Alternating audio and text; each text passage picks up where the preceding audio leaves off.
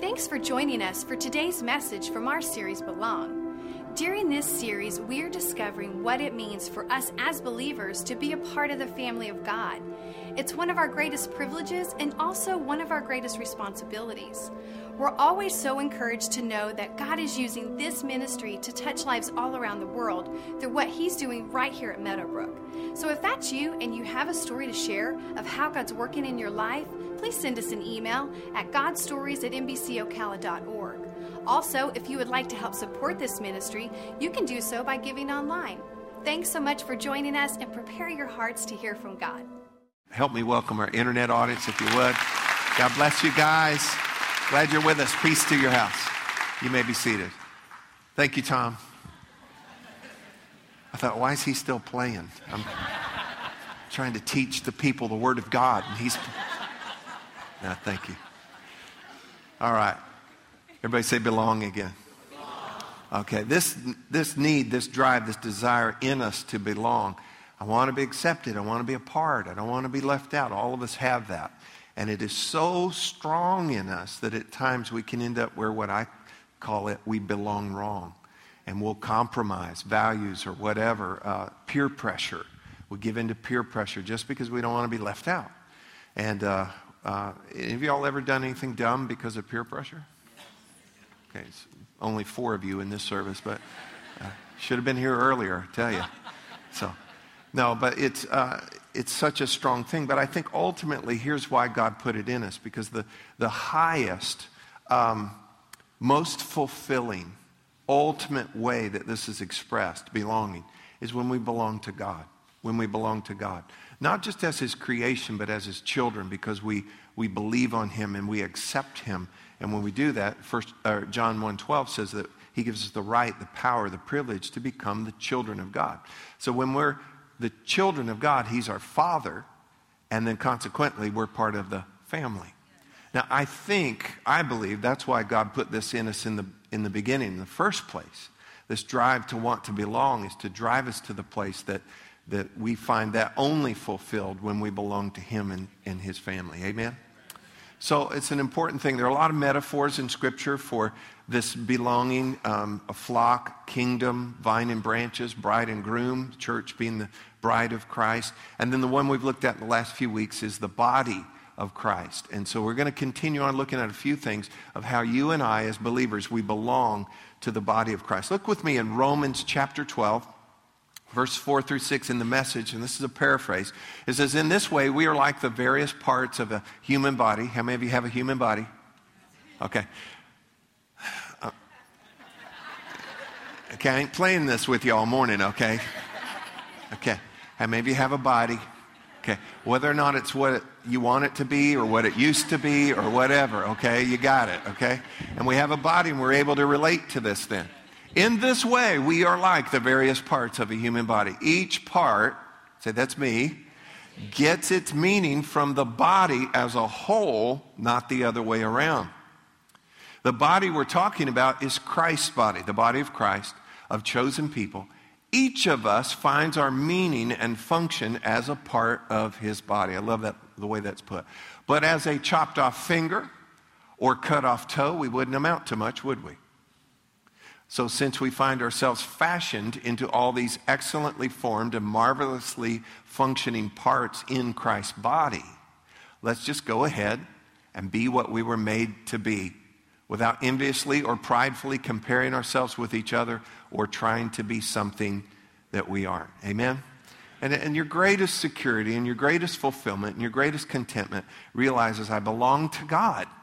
I belong to His family. He loves me. Nothing can separate me from that love. And then just to know that He has put within you gifts and callings. You're included in that body. And it's just a wonderful thing to be a part of the body of Christ. Can I get an amen on that this morning? One body, many parts. Many parts, one body, just like in your body. Let's look at Ephesians chapter 4, verse 3. We looked at this a little bit last week. It says, make every effort to keep the unity. Everyone say unity. The unity of the Spirit through the bond of peace. We saw last week that this word bond is actually a body word, and it has to do with a joint tie, a band, a ligament. It's what holds your joints together. We also saw it's what holds your organs in place. How many of you are glad you got some of these? Okay. Otherwise, well, anyway, it would be a mess. But we are to make every effort to keep the unity. Now watch this. The Amplified Bible brings out of and produced by the Spirit. So it's the Spirit that makes the unity. The Spirit that makes the unity. And we are to make every effort to keep, to guard, to maintain the unity. And we do that in the bond or the bands, the ligaments, the joint ties of peace. God wants His body, all of His body, to be in unity. Yes. He wants us to be at peace. Don't you want your body to be in unity? You want all your parts and systems and everything to function together, nothing to be in rebellion? Amen. How many of you know if your stomach goes in rebellion, you're not going very far that day, okay? You know, and so we like it when it all works together. We are to make every effort to keep the unity of the Spirit through the bond of peace. And so that peace holds us together. Well, Pastor, why are you preaching on this? Are we having a problem with unity? Actually, no. We have a wonderful unity, a strong unity, a sense of family here. And what we're doing is making every effort to guard it and to maintain it. And the more that we can understand the value of it, obviously, then we're going to make every effort to guard it, recognizing it is made by the Spirit, and we are the ones that are to maintain it, to stay at peace and to stay in unity. Amen? Now, if it is important to Jesus, it should be important to us. I'm going to try that one more time. It's your last warning, okay? All right. If it's important to Jesus, it should be important to us. Amen.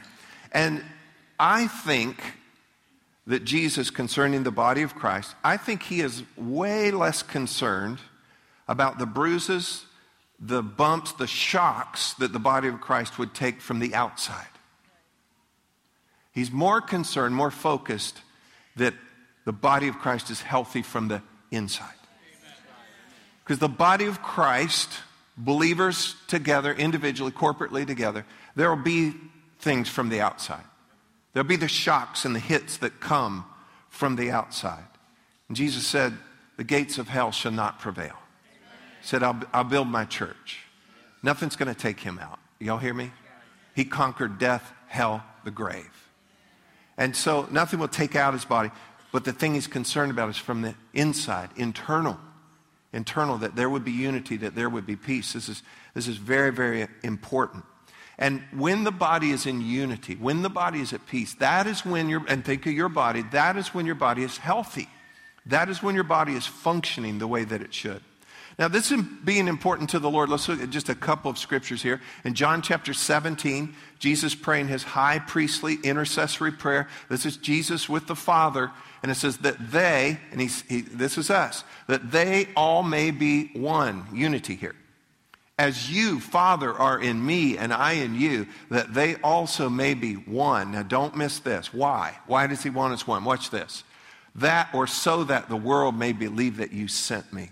I'm going to pause right there just for a moment. When you and I are one, like He and the Father are one, the world will believe that God sent Jesus. Amen. I don't think it's another evangelistic crusade or some airtime that we buy or anything else that ultimately is going to do it. I'll tell you what it's going to be is when the body of Christ is healthy and functioning and they're one, like the Father and the Son are one, the world will believe. Let's keep reading here. And the glory which you gave me, I have given them, that they may be one. There it is again, just as we are one. This is super important to the Lord. I in them and you in me, that they may be made perfect or complete in one. And watch this. And that the world may know that you have sent me and have loved them as you have loved me. And I just believe that when we get this thing right and we're pushing into it, yes. And as we push into this right, I believe that the world around us will see, they will believe that God sent Jesus. They will know that Jesus loves them because of what they see happening in His body. Amen? And that's why. 1 Corinthians chapter 1, verse 10, Paul says, now I plead with you, and this is strong, watch this. Now I plead with you, very strong word in the Greek here, with you brethren, family, right? By the name, look, he invokes the strong name of the Lord, by the name of our Lord Jesus Christ, that you all speak the same thing and that there be no divisions among you. Amen. But that you be perfectly joined together. Again, some body words here. In the same mind and in the same judgment. Is there more to that? And in the same judgment. Okay. Chapter 12, verse 12. For the human body has many parts, but the many parts make up one whole body. Again, unity. So it is with the body of Christ. Unity. Everybody say unity. And so if unity is so important to the Lord, and we already covered this, if it's so important to the Lord, it's important to me. It's important to us. It's important to you. And consequently and predictably then, if unity is so important to the Lord and to his body, then predictably it becomes important to the enemy in a whole different way. Predictably, the enemy then wants to target that unity and work against the unity. In 1 Peter chapter 5, verse 8, refers to the devil as our adversary. Adversary. It means that he is our opponent. He's literally out of the New Testament Greek, our arch enemy. The two Greek words that go together for this, and it just helps us to see the meaning. It's anti-dikos. Anti, what does that mean? Against. Against, it's opposite. Anti-dikos, it has to do with the purposes or the cause. He's against the cause. It's like Washington. You got some vote this way, and if they vote that way, you got the other group, they're going to what? They're going to vote against it. Why? Because this group voted for it. Y'all do watch the news, right? And then if this group votes for something, this group's going to vote against it. Why? Because they voted for it. You know, and I think they all, well, anyway, let's get back to the message here. But predictably, the devil's goal then is to work against unity. In John chapter 10, Jesus refers to him as the wolf. And he says that the wolf comes to scatter the sheep. There's another metaphor for belonging. In 2 Corinthians chapter 2, verse 11, now follow this. It says, for we are not ignorant of the devil's devices. Everybody say devices. Lest he take advantage of us. Let me kind of rephrase it. If we're not ignorant of his devices, he can't take advantage of us. Okay? So it's kind of like watching films for boxing or football or whatever, and you watch your opponent. And so now you know what they're going to try. You know what they always do. You know their plans. And when you understand their devices, so to speak, you're not ignorant of those, then they can't take advantage of you.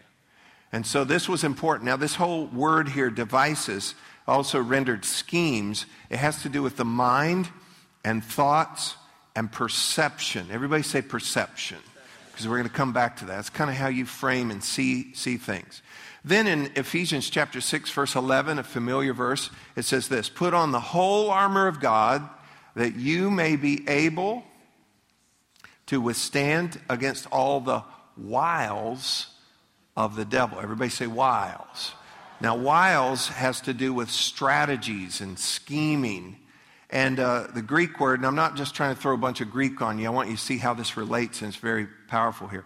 The word there is the word methodia. Methodia. And what word do you kind of hear out of that? Method. He's got a method. The root of it is the same word that we would get our word odometer from. What does an odometer measure? Miles. Traveling. And when you put this all together with his wiles and with his schemes and devices and strategies, remember we mentioned perception and thoughts and mind? What the devil's trying to do is he's trying to find a way to travel over, a method of traveling over and into your thoughts and perceptions. Now, I do not believe that the devil can read your mind. I don't. Now, some of you think that he can, and it's really not so. I think that you are predictable. I think your whole life you played show and tell. You know, so he wonders, how can I pull on this person? So he, baits you with something, and he knows what you go for and what you don't go for. So sometimes he doesn't have to know what you're thinking, he just watches you. Okay, that's a whole nother subject for another time. Stay with me. Are y'all with me? Yeah. But I do think that he works and is effective at planting thoughts, of seeding thoughts. gets in through the ear gate, gets in through the eye gate. So I'm not old-fashioned and I'm not a fuddy-duddy to tell you you need to be careful what you're listening to. And you need to be careful what you're seeing and what you're watching and what you're reading.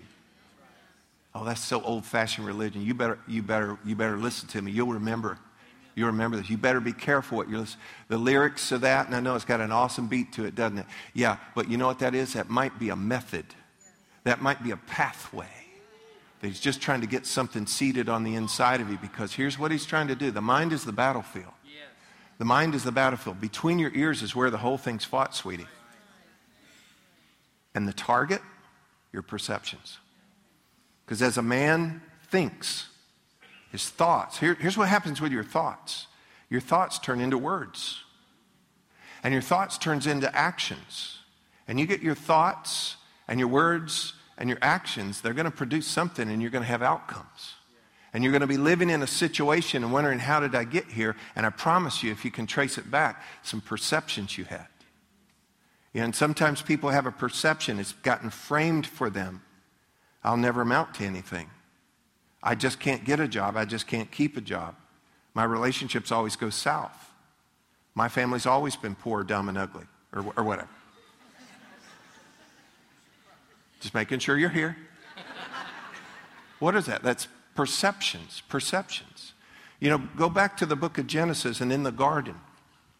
And man had fallen now. Satan had come in and found a method, found a scheme, a way. He introduced words to change perception about what God had said. Are y'all following me on this? And now everything transpired, and God comes in the garden in the cool of the morning, and he says, Adam, where are you? How many of you know that he knew where Adam was? Okay. But he said, Adam, where are you? And Adam said this. Listen to this. The language has completely changed now. He said, I heard your voice and I was afraid, and I hid myself because I was naked. And these next 4 words are huge. God said this, who told you that? Who told you that? So when you say, I can never get ahead, or I'll never make it, or my relationships or my finances or this or that, and I just want to say to you, who told you that? Who told you that? And you got to reframe this perception. What did God say? What did he say to you? Instead of the enemy finding a way to get that on the inside. This is why we've got to renew our minds. If that hit even near you, say amen this morning. Amen. Now, I want to take a few moments here and do what we call perception correction.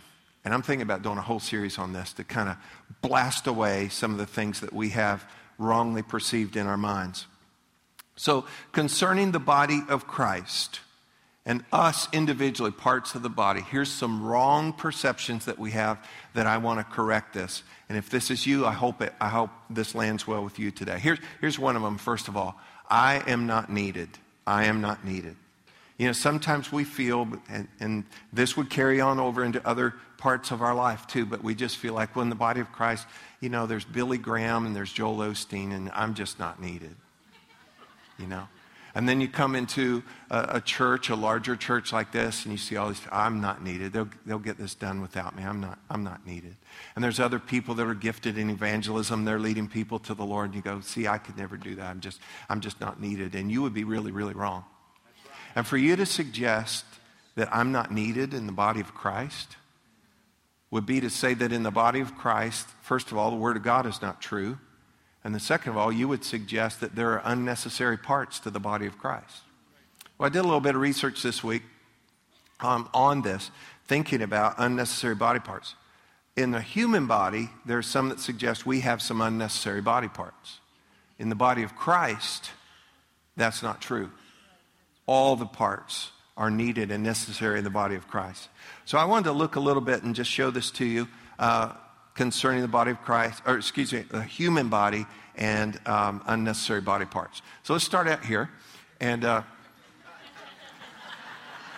this is Da Vinci's drawing. We put some shorts on him for modesty's sake today. This is church, y'all. Okay? He does not have 4 legs. He does not have 4 arms. Da Vinci was drawing. This is his drawing in his study of body proportions. And so he's putting this all together. And so with that in mind, the human body, we can relate to the body of Christ because we have human body. Do we have any unnecessary body parts? And I want to show you perhaps some that are considered. First of all, go ahead to the next one here. Wisdom teeth. Wisdom teeth. They say that we don't need wisdom teeth. Go ahead to the next one here. Tonsils. How many of you ever had your tonsils taken out? Okay, I did. And they're just right back here. And if they get infected or whatever, then you got to get those things cut out. I have a whole big story about my tonsils, but we don't have time for it today. Let's go ahead to the next one here. Your tailbone. Your tailbone. And then let's go ahead to the next one here. Your 5th toe. Your 5th toe. Now, I've tried so hard to find pictures of presentable feet. And here's the reality of feet. You either have pretty feet or they are not pretty. Okay? Okay. So they suggest that, this would be unnecessary. It doesn't serve any real purpose. And then we got one more. I hesitate to even show this to you this close to lunch, but one more. Go ahead. Body hair. Body hair. Okay, get that out of here. Okay. And I just want to take a moment and thank Pastor Ron. He let us use his x-rays and pictures this morning. So, not really. He's been a sport all morning for that. Listen, look at this in Ephesians chapter 4, verse 16. Y'all still here? He makes the whole body fit together perfectly. As each part does its own special work, each part has a special work. It helps the other parts grow so that the whole body is healthy and growing and full of love. It's this. It's the law of mutual supply. Go ahead. The law of mutual supply, which simply means this. The body needs you and you need the body. The body needs you and you need the body. Say, I need the body. And the body needs me. And it's that law of mutual supply. So when we say I'm not needed, that would be wrong. In Romans chapter 12, verse 5, in the Amplified, so we, numerous as we are one body in Christ the Messiah. And individually, we are parts of one another. I love this next part. Mutually dependent on one another. And that's the beauty of the body of Christ. That's that law of mutual supply. Here's another misperception here. I am better than the other parts. Have you ever met that person? I am better than the other parts. And then here's kind of the opposite of that. I'm lesser than the other parts. Both of these would be wrong. Look at this in 1 Corinthians chapter 12. I'm going to read several verses here. But our bodies have many parts, and God has put each part just where He wants it. How strange a body would be if it had only one part. Yes, there are many parts, but only one body. The eye can never say to the hand, I don't need you. The head can't say to the feet, I don't need you. In fact, some parts of the body that seem weakest and least important are actually the most necessary. And the parts we regard as less honorable are those we clothe with the greatest care. So we carefully protect those parts that should not be seen. Amen. We just saw one of those. So while the more honorable parts do not require this special care, so God has put the body together such that extra honor and care are given to those parts that have less dignity. And so all in all, it goes all together here. There's nobody better than anybody else. There's nobody lesser than anybody else.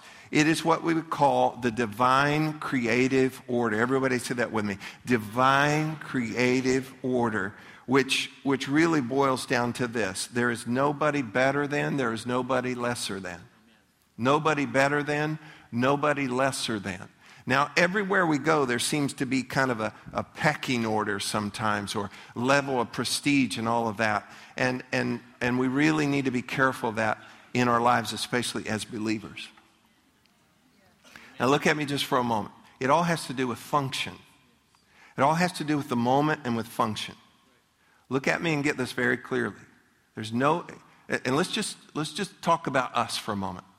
There's nobody here better than anybody else. There's nobody here that's a less than anybody else. Look at me just for a moment. You say, well, Pastor, you're up there. You're talking. They got lights on you. You're on the mic. We're all sitting. They made all our chairs face you. You're standing up there talking, dressed up, got powder on your shiny head. But listen to me. All I'm doing, I'm just operating in my gifts and my callings for this little bit of time. I am no better than any one of you. And I'll go ahead and tell you, none of you are better than me. Okay? But every one of us, let me try to illustrate. Let's imagine this football team and they're going to the championship game. So they all fly in, meet together, they spend that hotel, and then they have a good breakfast, and then they load up in the bus. So they're all on the bus. Team's there, multi-million-dollar celebrity quarterback's there. Celebrity running back is there. Got all these guys. This is the cream of the crop. We're now going to the championship. Got the coach. He's famous. He's got this reputation. Got the water boy, the equipment management guys, whatever. You got all of that. They're on the bus, and we're headed to the stadium. Let me ask you a question. We're on the bus. We're headed to the stadium. Can you please tell me who right now is the most important? Bus driver. Bus driver. Pull up to the big stadium. They open up the gates. They pull in. The team gets off. People taking pictures. There's nobody taking picture of the bus driver now. And they get off, and there they are, and they go in, and get into the locker room. Hey, where's our jerseys? Where's my cleats? Where's my pads? Where's my helmet? All that. And let me tell you who's most important right now. The equipment manager. Equipment manager. After a while, everybody's dressed and all of that. And now the coach. And he said, guys, let's just remember what we worked on. Let's remember what got us here. And he gives them the pep talk. And he says, now, when we toss the coin, if we win the toss, I looked out there and the wind's blowing this way and the sun's that way and blah, blah, blah. And so here's what they typically do first half and second half. So that's what we want. And he gives them strategy and a few things. Guess who's important right now? Coach. And then they run out the tunnel and they go out in the field and, play starts and we get going. Now the quarterback's in and he's back and there he is, And so for the moment, it's him. It's him. And he hands off to the running back. The guy with the ball now, he's most important. It gets fumbled, and a guy who never gets the ball. Guess what? He is now important. They got to call timeout because it's pretty hot. We've been working hard, and we are so thirsty we can't go on one other play. They call timeout, and a little guy and a little girl come out with little cases with little cups of Gatorade cups and bring them out. Who's most important now? Huh? It all has to do with function. Clock is running out. We only got a few seconds left. They're ahead, but we are in field goal range. And we just need that kick to get ahead. And so now the slightest guy on the team, the guy who doesn't press 400 pounds like the linebackers, the smallest, least physically fit guy on the team, the kicker. He's ready. And they're about to call him in, and he's on the sideline. He's working. He's got a little net right there. He's looking up into the stands to see his mom.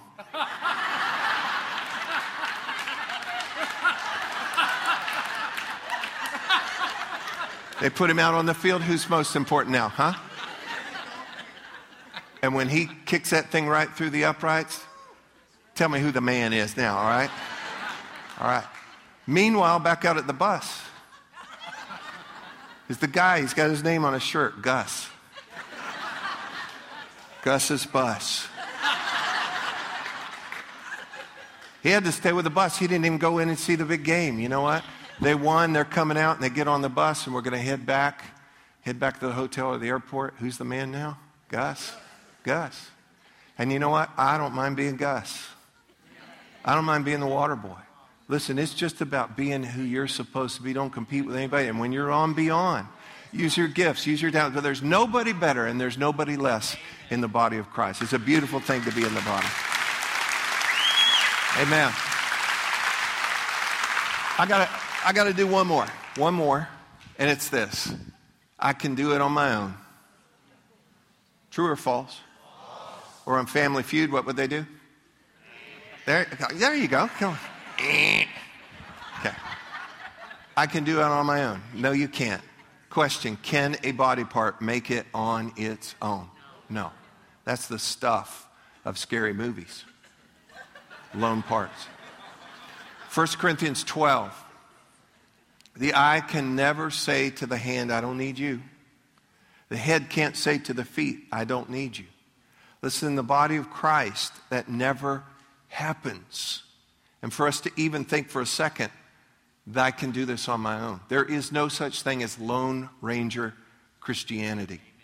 And in the body of Christ, hear me, you don't isolate yourself. And let me add this on, and you don't isolate others. Well, that part of the body is injured. That part of the body even injured themselves. They're still part of the body of Christ. And you don't isolate yourself, and you don't isolate others. In John chapter 15, Jesus said this, I am the vine, you are the branches. Another metaphor of that belonging. And he says, get this, and apart from me, you can do what? Let's try it one more time. Jesus said, I am the vine, and you are the branches. And apart from me, you can do nothing.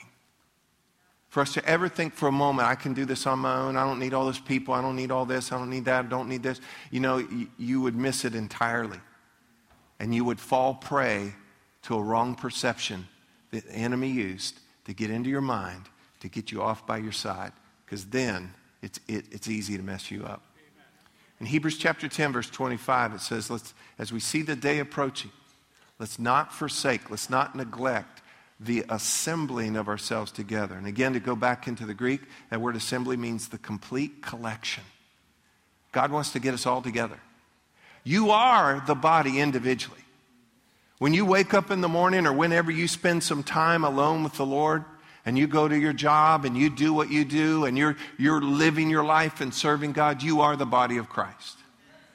Individually. But you are also the body of Christ collectively, corporately together.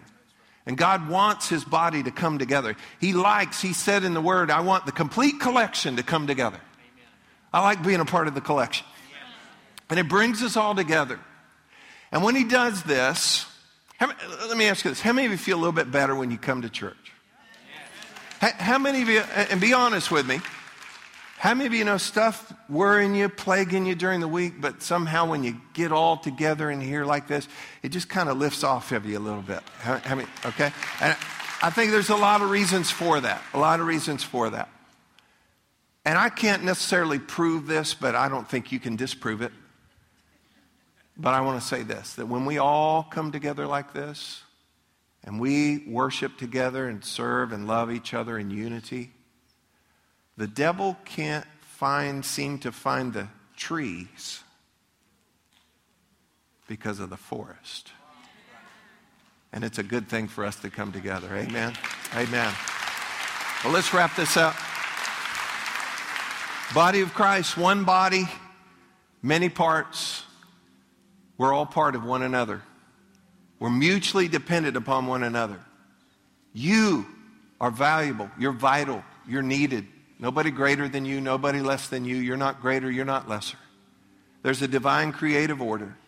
There's a law of mutual supply. We need the body and the body needs us. And there's a unity produced by the Spirit. He makes it and we keep it. And when all of that happens, the body of Christ is healthy and it's functioning. And I think then the heart cry prayer that Jesus prayed to the Father will take place. Then the world will believe that God sent Jesus. And then the world will know that Jesus loves them when we operate together as the body of Christ in unity. Amen? Did y'all get anything at all out of this today? All right.